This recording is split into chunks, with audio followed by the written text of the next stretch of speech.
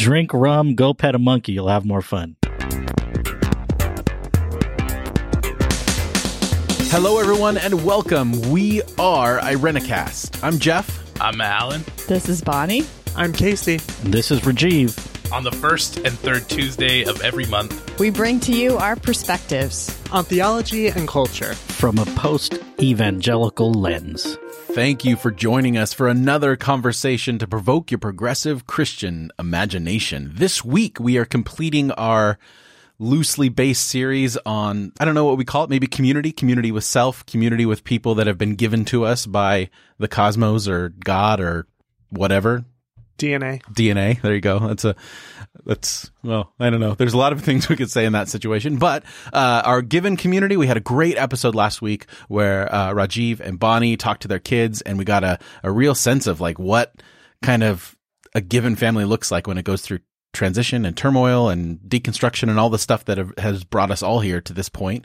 And then finally, today we're going to be talking about our given community, or not our given community, our chosen community, the people that we've chosen to invest our lives in. And I think this is particularly appropriate for us because we're all here as a chosen community. And for our segment, we are going to start a new one. We're calling it That's Not My Name.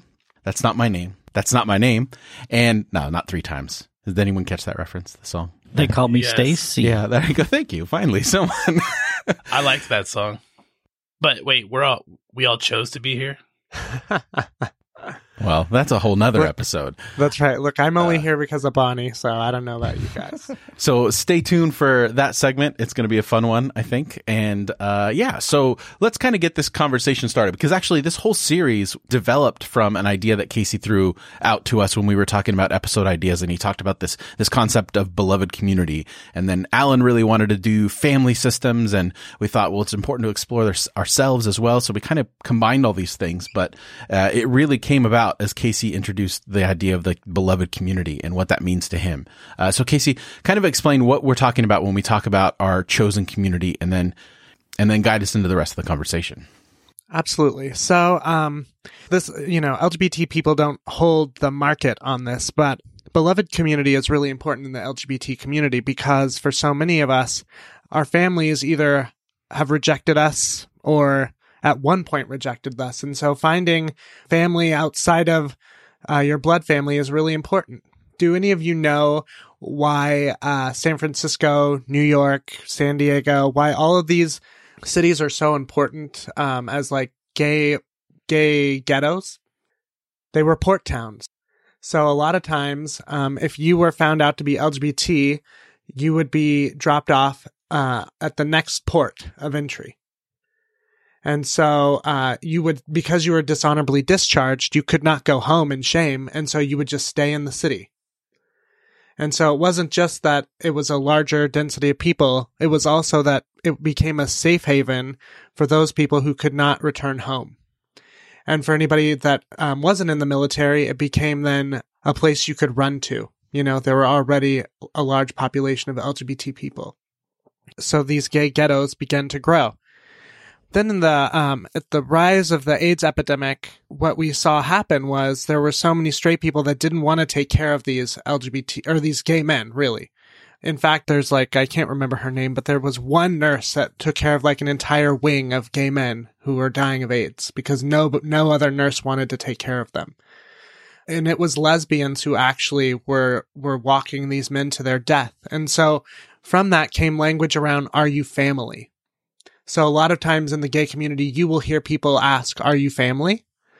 Again, back to this idea that the family that you create is your actual family. Are you safe? Are you one of us? And so that's a really important thing in the LGBTQ community is to talk about family, to talk about chosen family.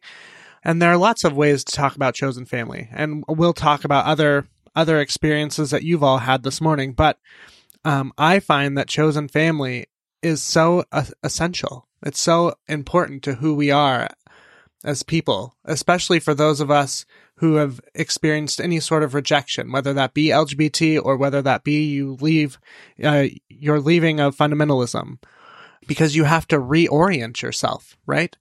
When the people that you relied on, that you built a life with, turn their back on you, then what? So that's sort of where we're starting this morning. And I would just be interested to hear from some of you, your own experiences of chosen community. I know for me, what helped me come out was building that group of people around me that I knew loved me enough that I could have the courage to tell anybody that I was gay and that there was going to be safety there. Like, no matter who rejected me, I knew that I could go home, not necessarily like my family's home, but I had home in the hearts of people who loved me, and who would help me lick my wounds, you know? So I'm really interested to hear from each of you, like, where have you experienced chosen community? And what impact did that make to you in your own life? Well, Casey, that's a great framing of this conversation in so many ways, because as I think about it, I'm a straight cis male. So there's parts of what you articulated that I can't quite reach, even though I'm close to people, gay men, lesbian women, trans people. But I think connecting it to my own journey, having a pretty large and closely connected family, I did have to wander away from them in order to fully be authentic to my own personhood as I began to discover and differentiate and so on, and test out things about who I was becoming with my given family, and recognizing there was pushback like, we're not so sure that's okay.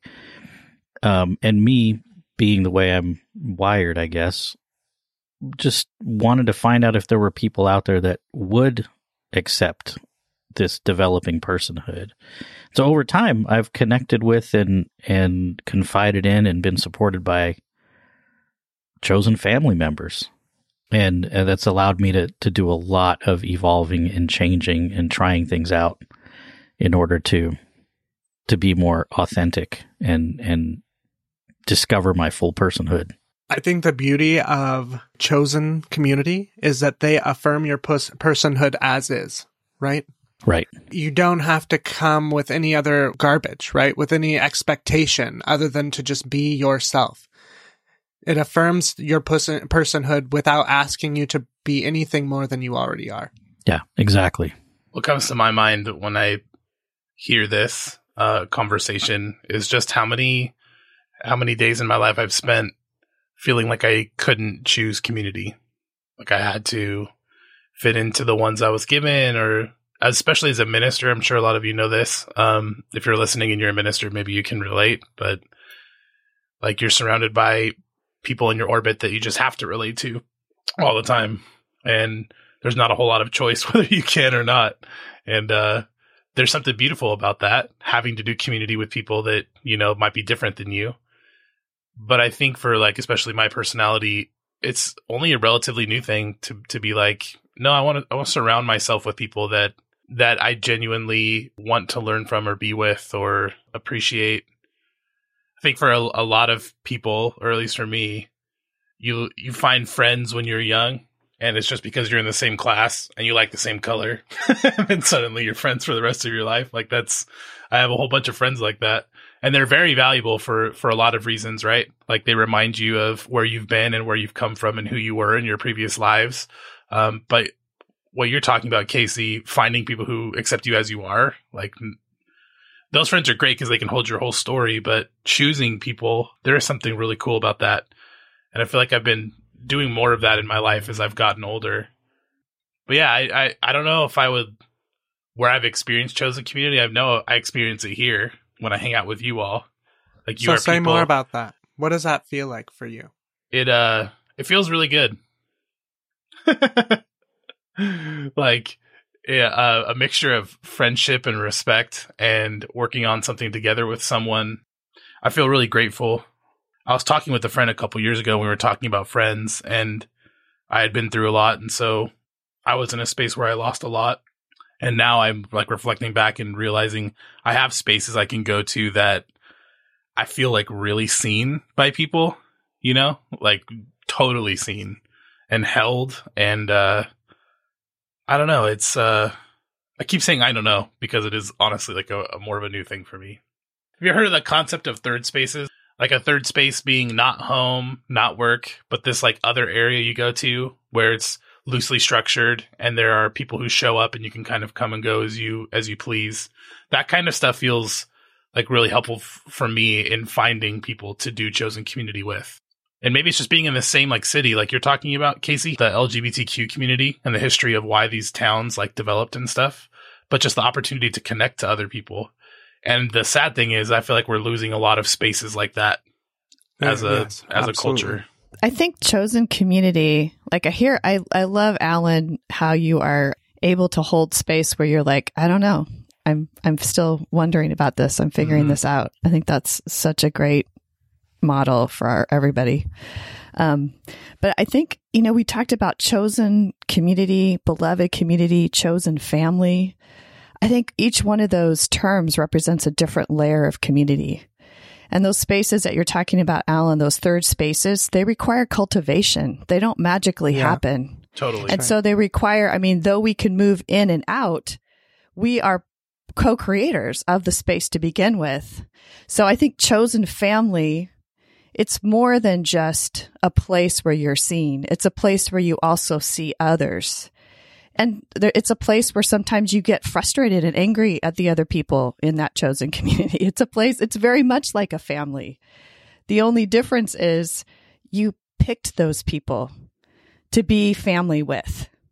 And I think about Jesus. I've been very theologically minded lately. And I think about Jesus when he said, you didn't choose me, I chose you. And also when he talks about who are my mother and my brothers. All these people. So Lisa Miller, she studies spiritual development, and she talks about how much we need to grow in a field of love. And I think that some of us experience that in our families of origin.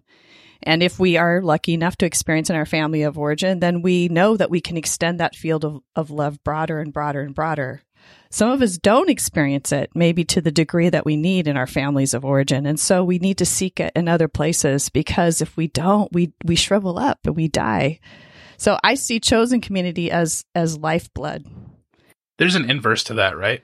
Yeah. Like if you're allowed to choose people, then you're allowed to not choose people. And I think for me, that's where the rub comes. Creating spaces where I'm like, no, I'm not going to hang out with those people. I don't have to.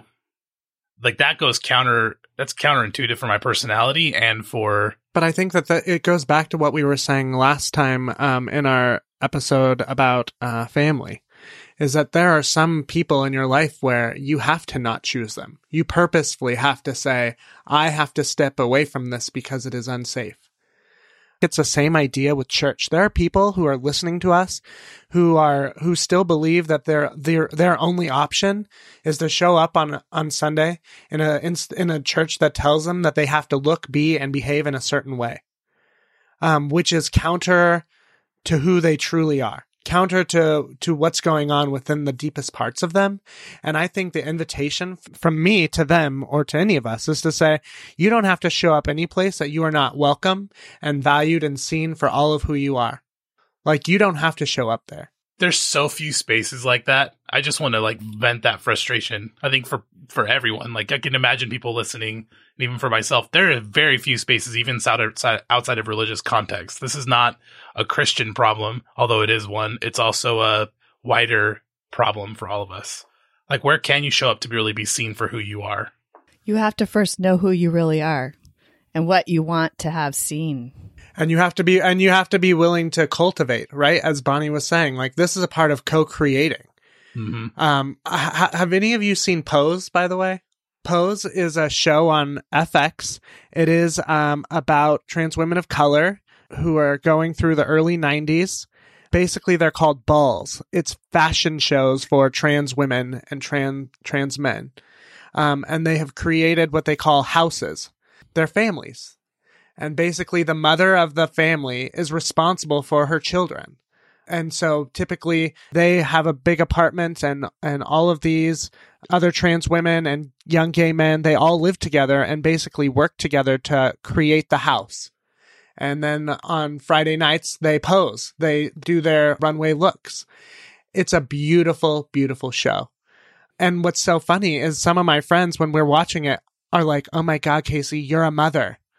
You hold a house, you know? It's so funny, but it's in some ways it's so true. We do Christmas, we do Thanksgiving. I mean, we do all of this, and I do it for about 20 gay men in my home. Jose and I do it together. But that's all work. It's all cultivation. It's not a chosen community isn't like an apathetic thing, right? I mean, no love is apathetic. Jeff, we haven't heard from you. Yeah. A lot's going through my head right now. First, I want to just acknowledge, especially Casey and Rajiv, sharing in the beginning is that I think it's important for me to say that my experience in chosen community has never come from a place of rejection from something that's central to who I am. I see that some people's drive towards community is out of necessity and out of a rejection for something that is, central to your identity, whether it's race or gender or sexuality or whatever. And that I have not experienced that, but I hear it, and I will never claim to understand it because I can't, but I can just accept it and hold it as best I can. So you think it's important for you as a straight white cis man who is not coming out of the sense of loss or being pushed out to create chosen community? Is it still important for you to do that?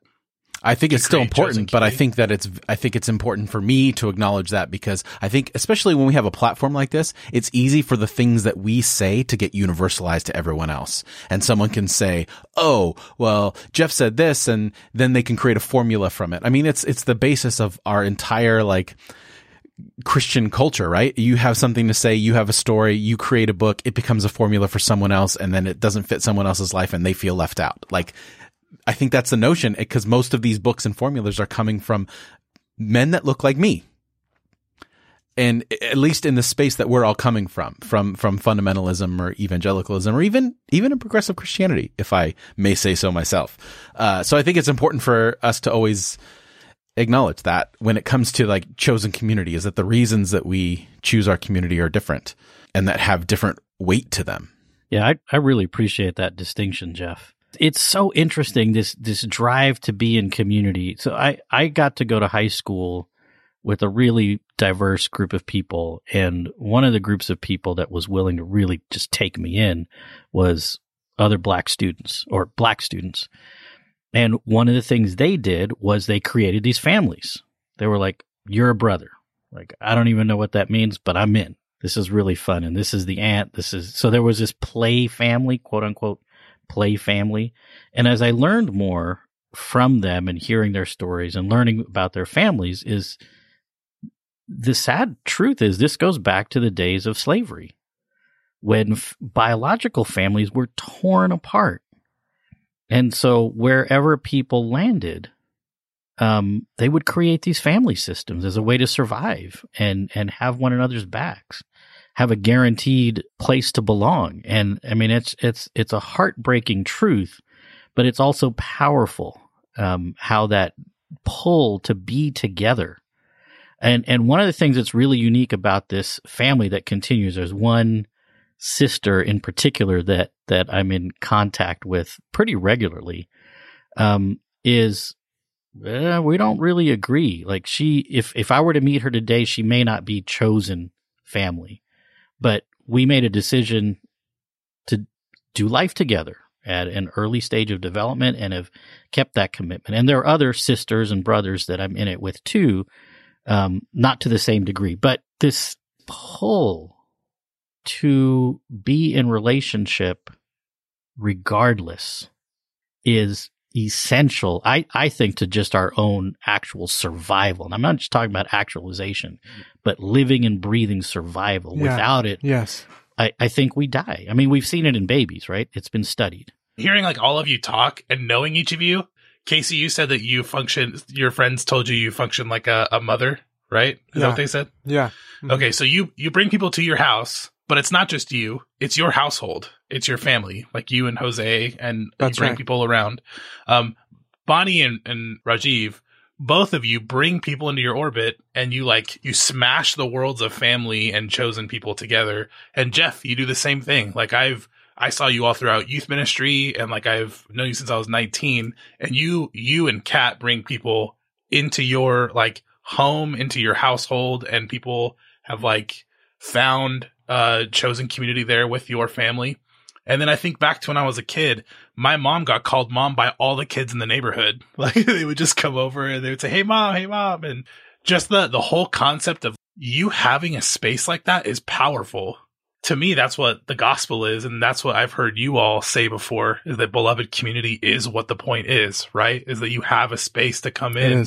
And so blending between chosen and between giving community is probably the coolest thing I've seen. And I've seen it in all of your lives. And so I just want to recognize, like, if somebody has the power to offer a space like that, to offer their home, to offer their family structure as like, not even a surrogate, like a real connecting point for people to join into community, there's nothing better than that in my mind. Well, I think that going back to before we get too far, when Bonnie introduced the idea of cultivation, I think that that's key.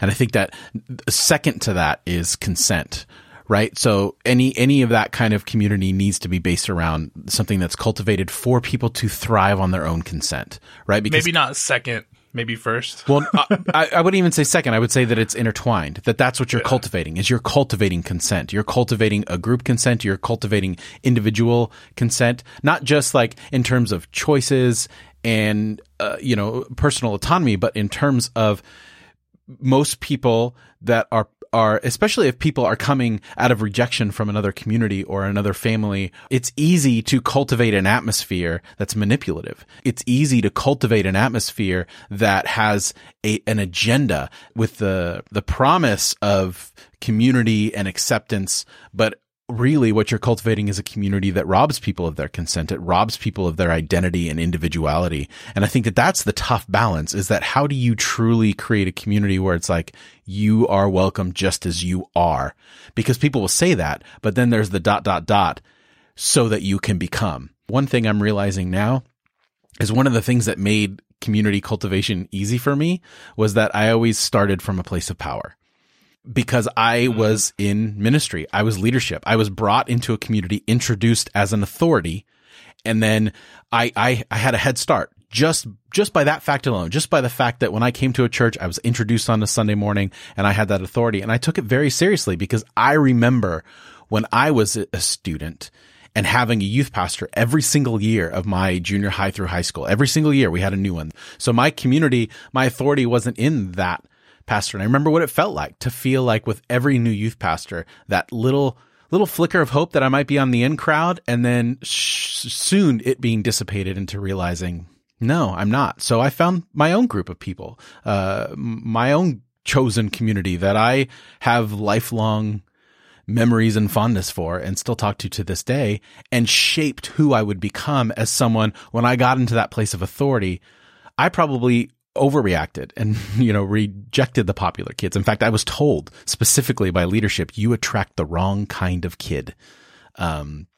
So I'm learning now for the first time in my adult life, not being introduced into a new setting as a person with authority, but as a rookie, now that I'm no longer in church ministry, how difficult and vulnerable.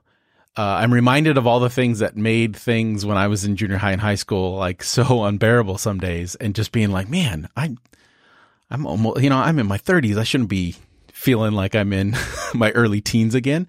But there's a lot there, and I think that and just little things that I'm learning, that idea of cultivation is that most people do not think about how you cultivate an atmosphere that lets people from the beginning feel like they're a part of it. It's easy to make people that have been part of that community feel welcome and a part of everything, but to cultivate an atmosphere where you can balance that and also create open doors for people who are new and not familiar with those kind of things. And I think part of it is just being aware. Like, most people don't look around and ask themselves, oh, well, how do we not just introduce this person and then leave it at that, but how do we bring them into the fold and do that stuff? So I think that it's hard work. It's cultivation. It's been, like you were saying, Alan, it's been the center of my ministry career, is how do I create a place where people feel that regardless of their background. And it's hard. It's I hard. think it's more than ministry, though. That's why I said homes. It's like all of you have created spaces that are just larger than your family, but your family is included in that. Right. But And I'm there saying is if a it wasn't consent. for me personally, if it wasn't for the privilege of being introduced as a person of authority, I don't know if I ever would have learned that. I don't know if I would have I hear had that. the courage and the confidence to do have that. Exactly. I wouldn't have had to. I could have just relied on and stayed home and done whatever. Like it's. But I think about like my own mom and dad, they didn't have a place of authority in any community like that at all. And then like the people who didn't have a place just eventually showed up, right? Like showed up at our door, came across from the neighbor's yard, across the backyard. And I feel like anchor points like that in communities save lives, right? Like they save our lives. Yep. I think it's really interesting to think about power in relationship to this idea of chosen. Like who chooses whom, you know? Jeff, you really made me think about my role as a teacher when I was a classroom teacher. I was the person in the position of power, but I didn't choose who sat in my class. And so I was needing to cultivate community with those students that were chosen for me, put into my classroom. And having that right balance of power is so important when we talk about chosen community, because if this really is about co-creating, that it means that the power is distributed among the choosers and the chosen. And I think that's challenging, and awareness of that is essential. And it comes back to that idea of attraction. You know, did you choose your friends? Like if you really deeply think about it, or did they choose you, or was there something bigger than those two things? Right. And the youth that show up for youth group, are they, you know, if they don't feel welcome and honored and seen, they're not going to show up again. Right. So they choose the youth leader as much as probably more than anything else. And that should be humbling and awe-inspiring for all of us. And that we should feel that weight. Like right now, we're sitting in our bedrooms or, you know, living rooms or offices right now on a microphone, and people are choosing to listen to the five of us just spew off our thoughts on the world. And I think we all maybe don't verbalize that, but we all feel the weight of that in a good way as we come up to this, you know, these microphones and we put these episodes out. Like that is, you know, that is us trying to cultivate some sort of community, you know, cause it's hard to like, how do you even define community? Does it have to be in person? Are we really, like Alan, you mentioned way in the beginning of this conversation that we're losing a lot of that, but are we really? Maybe it's just taking different forms, because I think then there's that pendulum swing as you've created this great community. Then how do you prevent from being so isolated as a community that you're not inviting people in? Like I made the mistake of signing up for Nextdoor, the app in my area. Don't do that. And I was just about to talk about that before this conversation. I read an email and I was like, I'm done. My God, I'm leaving I Nextdoor really believe forever. that I can't do it anymore. I understand that it feels like the majority of the people that I live around would rather build a wall around our town than, you know, have to deal with anything new or changing. And I'm just like, I got an email that said, okay, people without homes are setting traps around their tents or something. And I was like, who the hell are you? Why are you saying this to the whole community? I know they're someone, you know, posted, there's this big long rant about like some kids doorbell ditching. Like, my God, like that was my favorite pastime when I was a kid. What are you going to set traps for teenagers? Like they were literally talking about like setting traps, like they're freaking squirrels or something. Like what the hell is happening? And I think that that's an important thing, because I think that once a community gets too good, then there's that danger, right? It's not like an arrival thing. That's not a good community. No, it's not. And you're saying that we're not losing spaces, like all of that, like. No, we're not losing spaces. We're holding on to spaces too tightly. I think we're losing spaces to be who we really are. That was the comment I originally made. Like all of this online stuff we're creating, everything, it's all like avatars of ourselves. It's not who we really are. Yeah, but you don't think it's all motivated by a desire to find out who you really are? It totally is. It totally is to satisfy a desire to be truly seen. But it's ironic and a double-edged sword and kind of sad that it produces the opposite. I think it's a perfect example of what happens when those things are created without cultivation. Right. Well, I think one of the things, that desire for togetherness will cause us sometimes to compromise ourselves in order to be in companionship. Right. So as a 4, one of the things that threw me when I first learned about the Enneagram was it said, well, you're the artsy type, right? So you should play the piano, or some instrument, which I don't.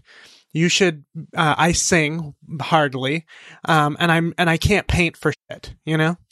The one thing that I learned is my craft or my art is creating community, building intimate, close, vulnerable relationships. That's my art. And so, Jeff, when you're talking about us being on the podcast together, that's what makes me show up here, because I do believe in the power of what we're doing in terms of building and creating community.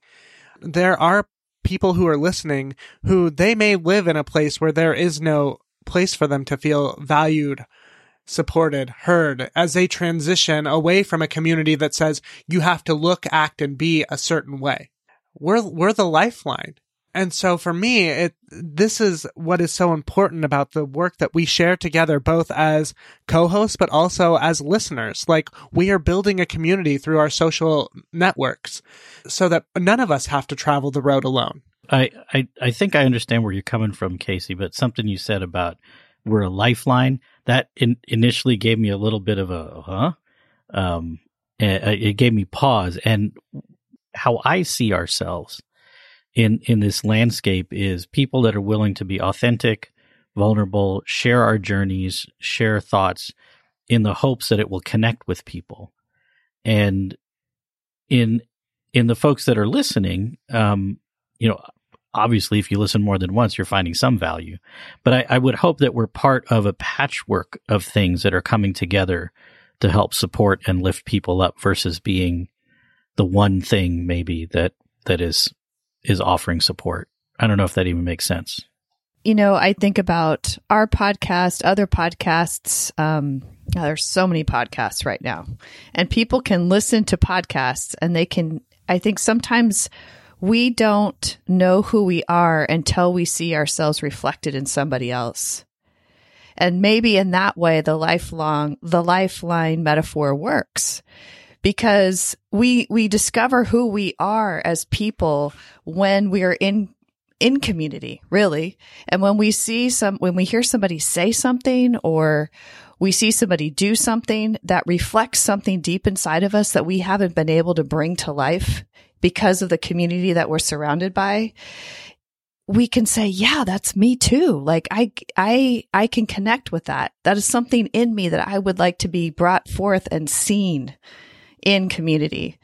And I think that, you don't really know the community that you want to choose until you see that reflected somewhere, somehow.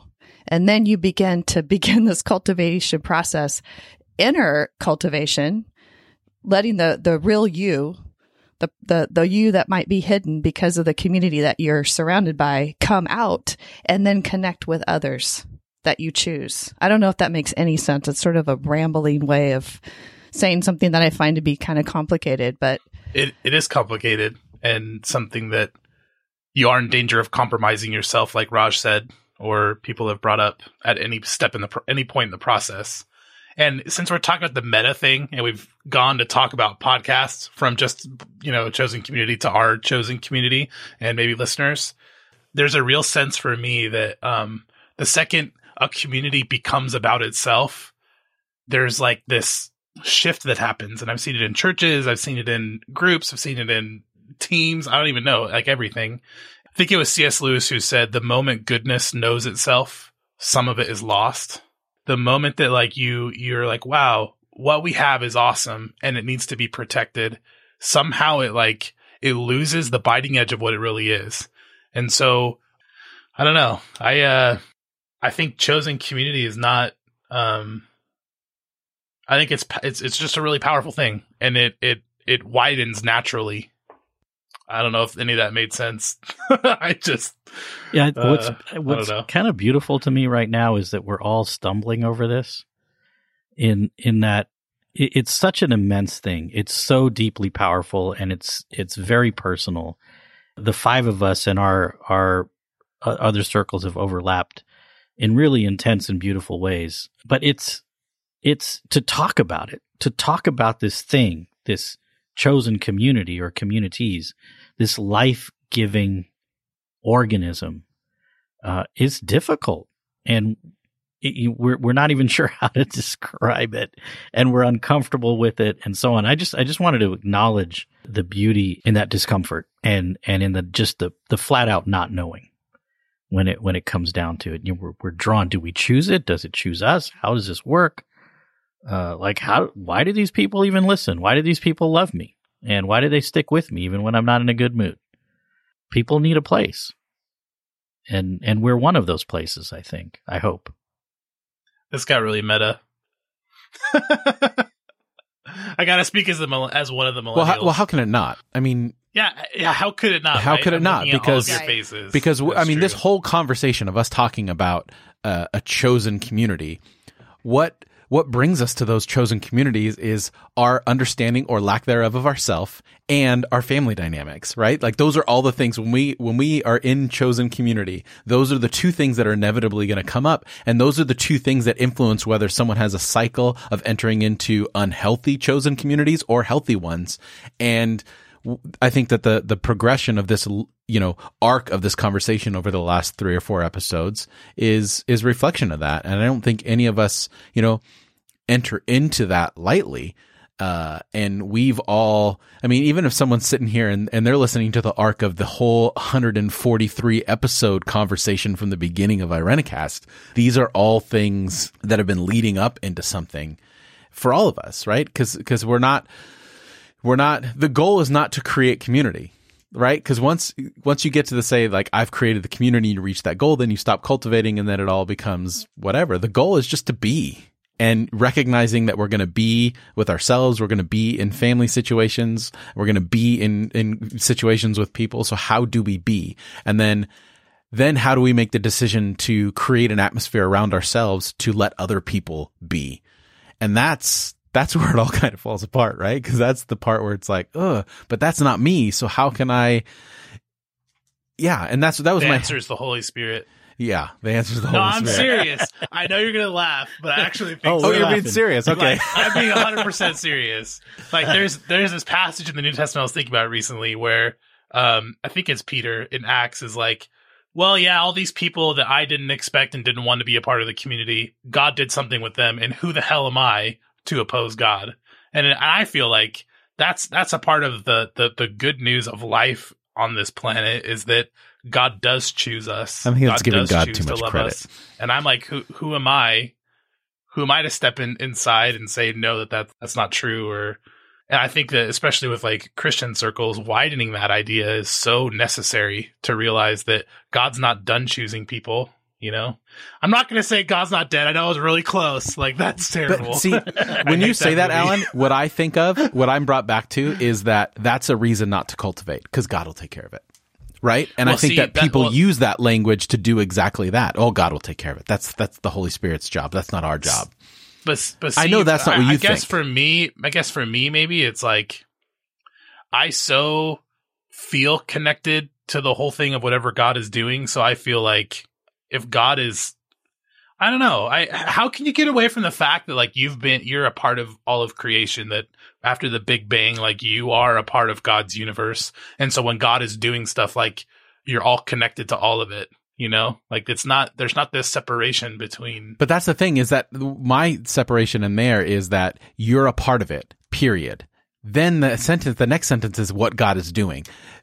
To me, that's the disconnect, right? Is like, we're a part of it, period. Leave it at that. And then, or God created the atmosphere, but then that whole idea of God is doing something. Again, this is my Pentecostal background triggering and coming up, but when God is doing something, if you start to do something, you might get in God's way and then break the whole thing. And that's But I think that's still important though, because I do believe God is choosing to love people, and we actively get in the way sometimes. No, I think God chose, and that's it. And then we act. Sorry, Raj, you keep going to the mic. It's a continual thing for me. It's an active, continual thing. It's not an atomistic God one time did this, God created the universe and stepped away. There's this constant positive flow, and like if you don't step into that, and if you don't recognize it or honor it, you run the risk of like hurting other people and of disincluding them. That language so is all so... of those things that like Pentecostal triggers, I think they still apply. This is also pro-Hellenistic, where God is doing stuff. I mean, which is a framework that's also Hebrew. It's not just Hellenistic. It's also DC talk. He's doing a new thing. DC talk, right? Yes, that's right. I mean, to me, God doing stuff just doesn't even make sense. But this isn't a theology episode. Yeah, it is. I believe God's creating chosen community. Yes, but then you said stop. If you don't enter into that, then you're in trouble, and that's where right. I have the problem. You run the risk of running counter to the divine flow. Does that make sense? Can you run counter? No, Casey, go ahead. You were going to say something. We're like, this is what community is right here. We're going to fight this out right now. Right. This is getting messy. Well, yeah, when you hurt people, you're not participating in that. Does that make sense? When you kill someone, when you hurt someone, when you disinclude them for like terrible reasons, that to me is not participating in and acting in step with what the divine is doing. Yes, God will use all of that. God is like, I believe for me that God will use all of that, but I can't say that is actively participating in what the divine wants for getting the willies when you say like God will use all that. Like, I don't know, maybe that's just me, but Casey, you were going to say something. You were going to say something too. Divine I want to offer my time over to Bonnie. Well, I was just thinking about the word community, and I think that may be part of where our problem is.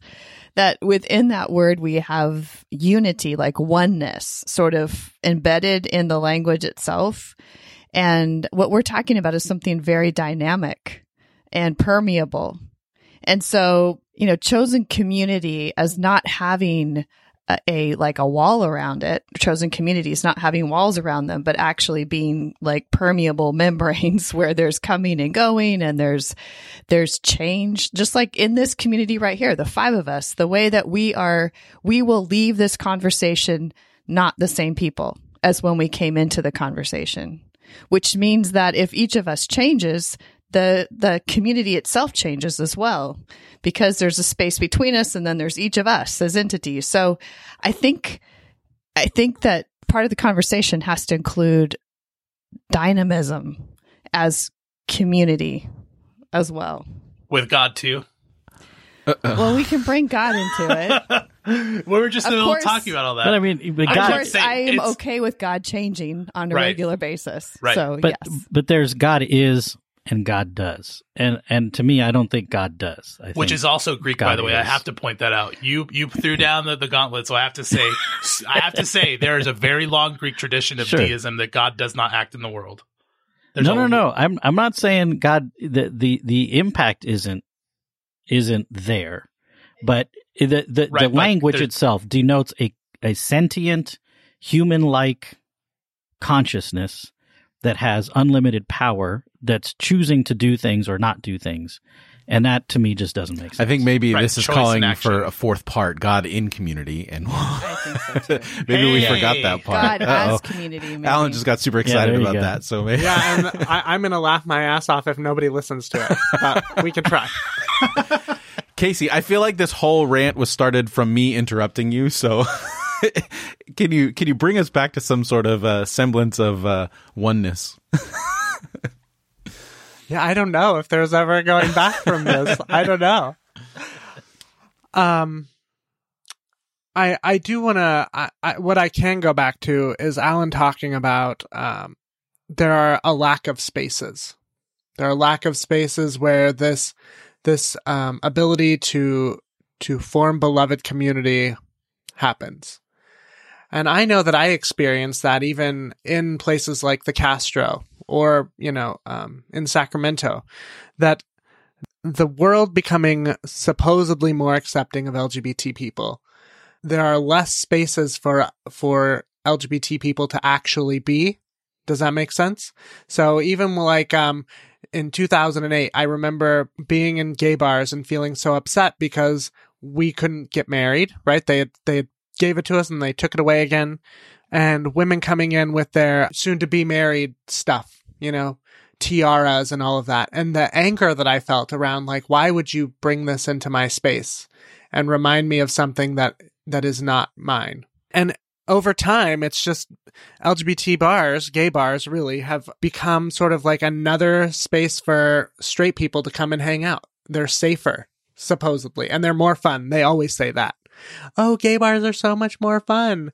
But then what that means is when you are standing at the bar and you smile at someone, you may get a dirty look. I'm here with my girlfriend, bro, or whatever. So this is my own tangent about inclusion and trying to navigate spaces that are safe. So when Alan says, yes, I feel like there are less spaces, I think it's a model of scarcity. If we are to be in the world, we have to go back to this co-creation idea. We could say that there are not a lot of spaces, or we could say, where are the spaces that we need to reclaim and to offer as safe? Does that mean in your local gay bar? Does that mean forming a community that you meet on Friday nights for dinner together? Does that mean even in your own worship spaces, finding a way to return again with a way that says, we don't have to do what we used to do. We don't have to be who we used to be. We have the power to change. We're always changing. And that grief matters. Your grief matters. I know for so many people, the grief of having to walk away from families or individuals or communities that once were essential to who they were, they no longer can be present. And so acknowledging that grief and the pain of leaving, but also not living in a place of scarcity, acknowledging that there is an abundance of love in the world, and you just haven't found it yet. Or maybe you have. Or maybe you're the one invited into holding the space. Love is all around you. Yeah, if you don't share it, it doesn't complete its circuit. I do believe hospitality is not just, like hospitality in the sense of creating beloved community, is not just participation in the divine, whatever that is. I believe it is co-creating with God. It's participation in divine working. And maybe the divine or love doesn't organize us into one, but organizes us into many. And that we can be in relationship. That's cool. With one another through our many communities. And how beautiful is that?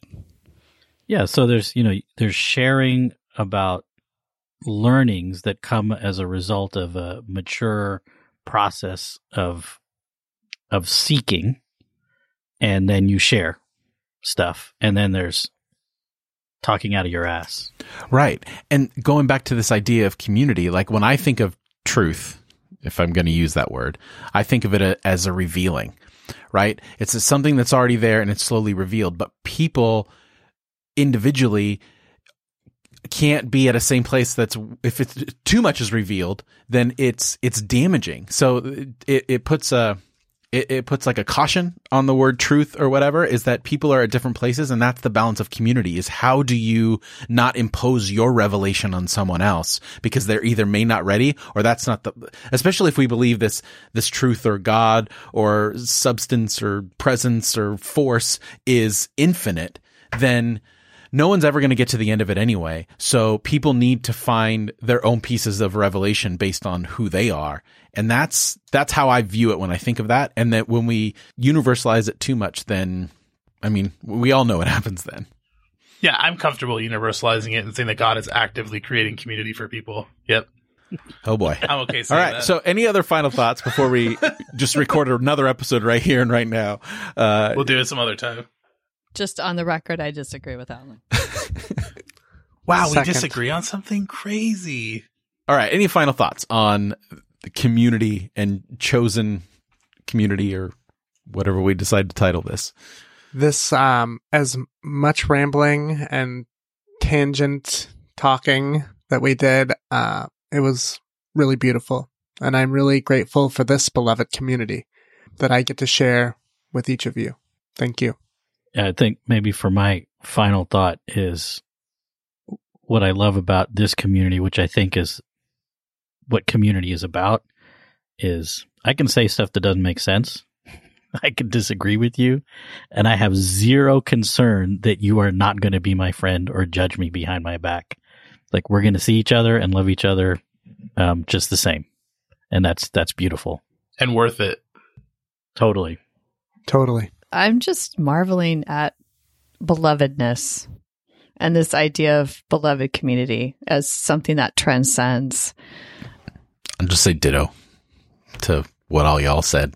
I think this is important. And not only that, but honestly, like, not to be, pandering or meta any further, but for those of you that are listening, for those of you that have sent us emails, for those of you that have commented on stuff, for those of you that have shared your journey and all this, because I know there's a lot to choose from in this niche. For those of you that are listening, I'm sure a lot of you're listening to the liturgist, you're listening to all these different things out there, and this is just great. And that you listen to us is just humbling, So we're starting a Patreon, and no, I'm just joking.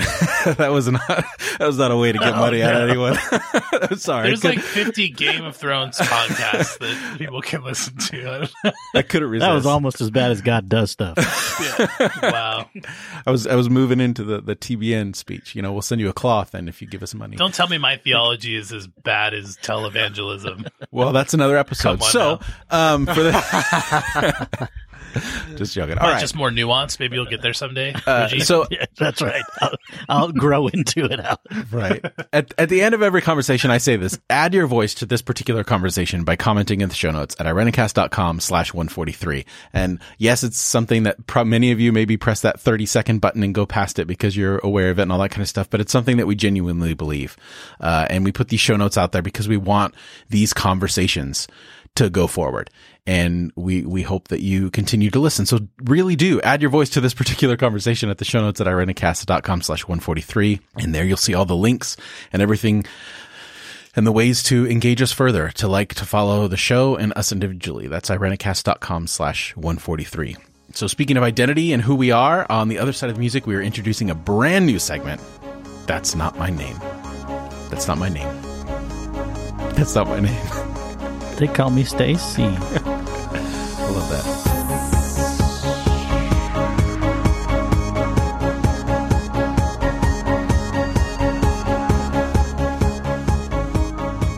All right, so this is a new segment, and we're going to have to see how it goes. It's called That's Not My Name, and but before we get into it, this is kind of not strictly motivated. We just thought it would be fun, but you may have noticed at the top of the show, the artist formerly known as Raj introduced himself with his full name, and I think that we want to just take some time and give some space for Rajiv to explain why that is, because it's important. Yeah, thanks, Jeff, and I appreciate the willingness. Even though through this episode, because it's kind of new for you guys, you've only known me as Raj, but Rajiv is my name. I went by it for most of my life, and then as my circles in adulthood began to expand beyond people that I knew for years, I ran into kind of this awkward exchange on like, how do you say that exactly? And, it was awkward. It was uncomfortable. And so to save that dynamic, that repeated dynamic, I just started going by Raj. I was just like, let's just make it easy for people.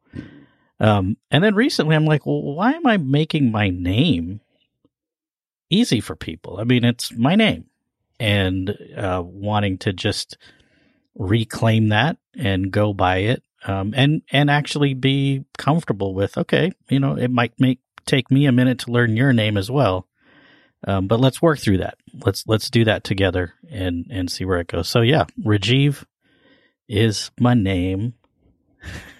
And I appreciate you all being willing to get practiced at it and say it. And you all say it beautifully, by the way. So that part's really cool. Aw, shucks. So we're going to jump to the other extreme, honoring someone's name and then making fun of stereotypical names. Like we do. So how we think this game is going to work, we've gone to a name generator.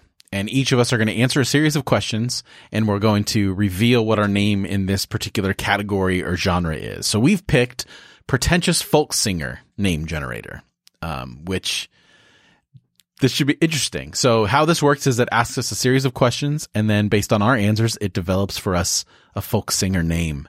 So any of us that have had dreams of becoming a folk singer, here's your name. This is it.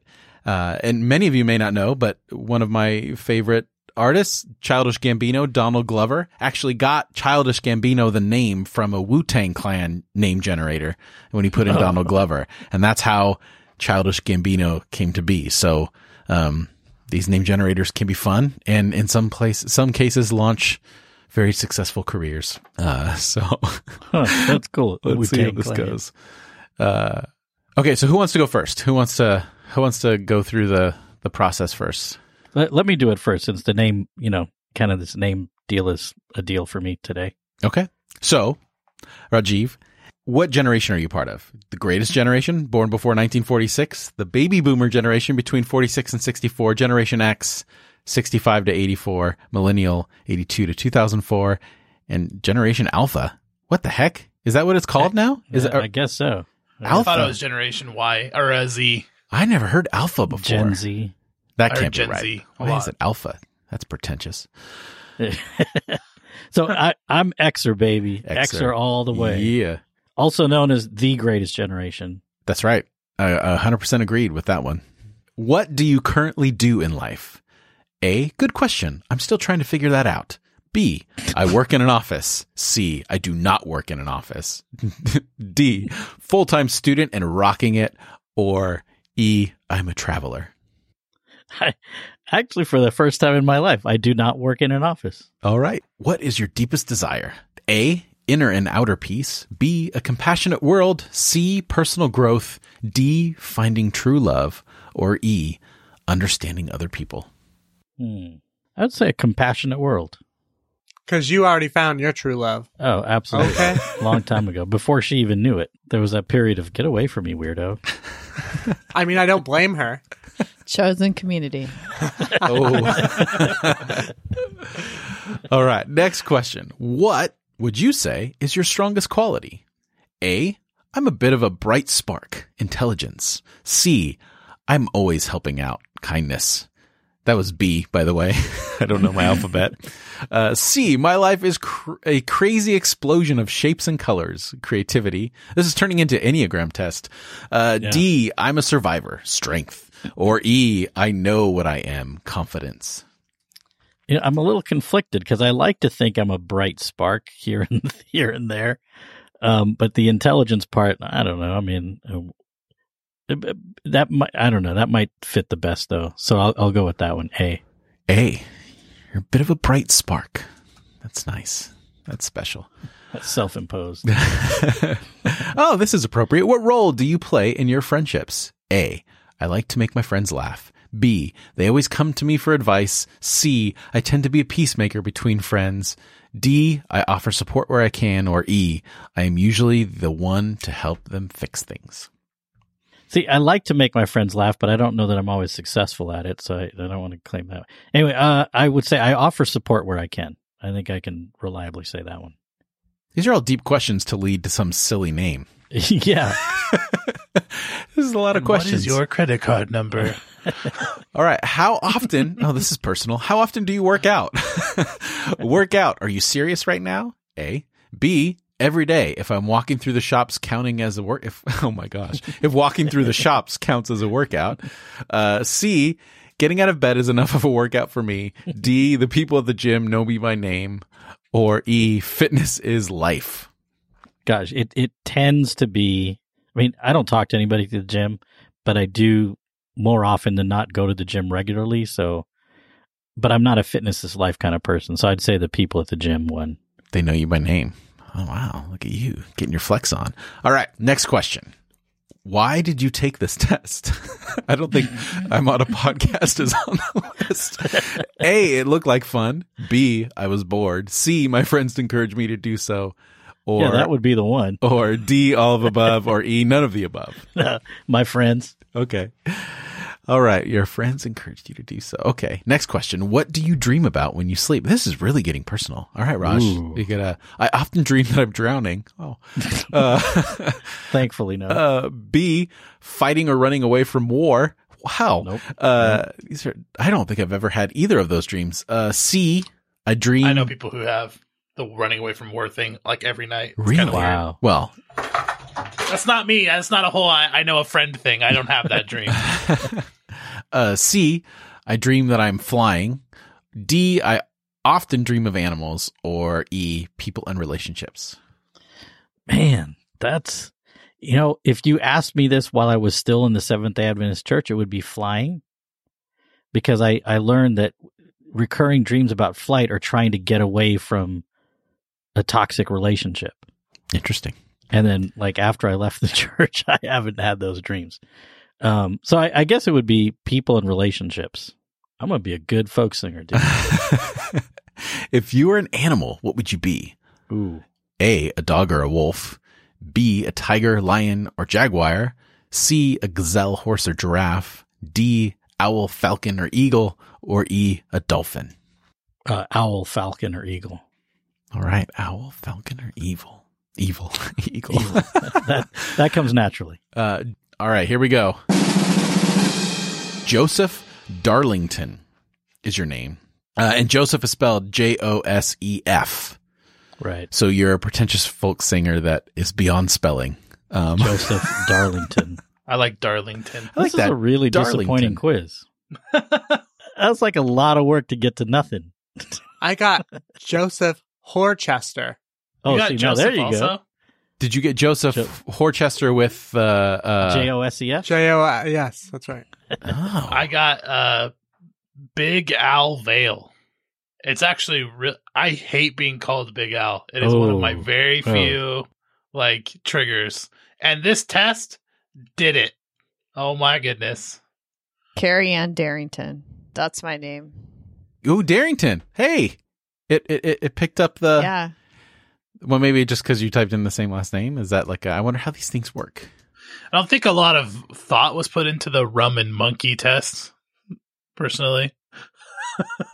Oh man, that was really disappointing. Oh my God. So I don't know what to think about this. First of all, I don't think that they're clever enough or understand. I was thinking we'd get a moonbeam, Firefly kind of Do you think that a computer AI created this? I don't think anyone. I think they just have 2 last names apparently, because or 3 last names, maybe 4, and a couple Joseph. I don't get. Is that a joke? Does anyone understand folk music enough to know? See, I was thinking maybe Poppy Seed Paulson. Yeah, or that would be fun. Bluegrass Billy, or Yeah. Something. It's really disappointing. So maybe we should have done the Wu-Tang name generator. Yeah. I doubt it would be any better. No, personally. that one's super easy. You just put your name in and it gives you one, and it's actually way better. Mine is Thunderous Mercenary. Thunderous that's cool. See, that is good. How are we not doing that right now? Oh, I am the Midnight Commander. Okay. Oh, yes. dang. That's I am so the much Smiling better. Ambassador. Smiling Ambassador? Yeah. It says, Rajiv Rambob, from this day forward, you will be also known as Smiling Ambassador. I like it. Scratchin' Samurai. Ooh. Hey, that's pretty good. Scratching Samurai. Well, we redeemed the segment, And I think. I feel like it's been redeemed. I'm going to click mine. Oh. All right. But if it says Big Okay. Al one more time, I'm done. I'm leaving segments altogether forever. Here we go. I'm Pesty Killa. That is perfect. Pesty Killer. Yeah. I like it. I Very would nice. say segment officially redeemed. That'll do it for us this week. I think this may be a segment that does not make its triumphant return in any way, shape, or form. So let it be. Amen. So let it be. But we are a community willing to experiment and That's right. That's right. and see what happens And fail miserably gloriously. in front of the masses. But I think everyone should do their Wu-Tang name, though. I'd love to hear from our listeners what they come up with. Yes. That's so good. comment cool. on, if you're, primarily our conversation's happening on Facebook, but wherever is easiest for you, comment on this. We want to hear what your name is. There will be a link in the show notes to the Wu-Tang generator, and we'll put the link to the other one if you want to. No. Spare. I think we should offer it. There might be some, like, those are, I'm gonna put it in there. It's gonna be in the show notes. You can choose not to do it, but we really want to hear your Wu-Tang one. Drink rum, go pet a monkey. You'll have more fun.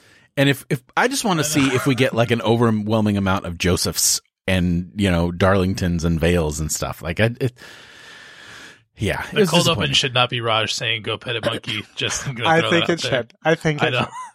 Drink rum and go pet a monkey. No, thanks. Oh, that's good stuff. All right. That'll do it for us this week. Maybe forever. We don't know. Alan, how can people find what you have going on the interwebs? Facebook, Rev Alan O'Brien. Add me as a friend. And thank you to everyone who has. There's been quite a few people lately, and I love chatting with you on Facebook and getting to know you. And yep. So add me there.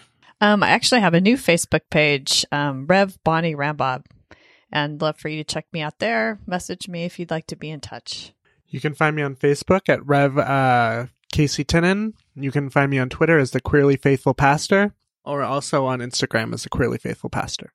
My handles haven't changed. Facebook and Twitter at Rev Raj Rambob. And you can follow me on all the socials at Jeff Manildi. That's no Rev. And listen on the second and fourth Thursday of every month to my other podcast, Divine Cinema.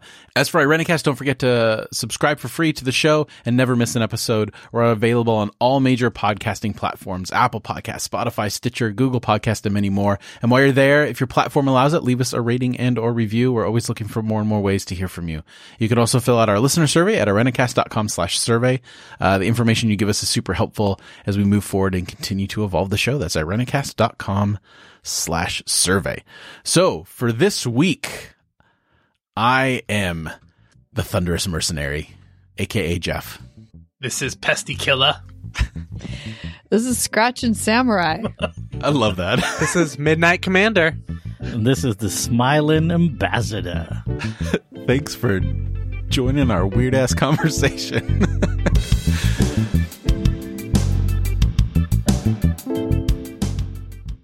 Should we press stop?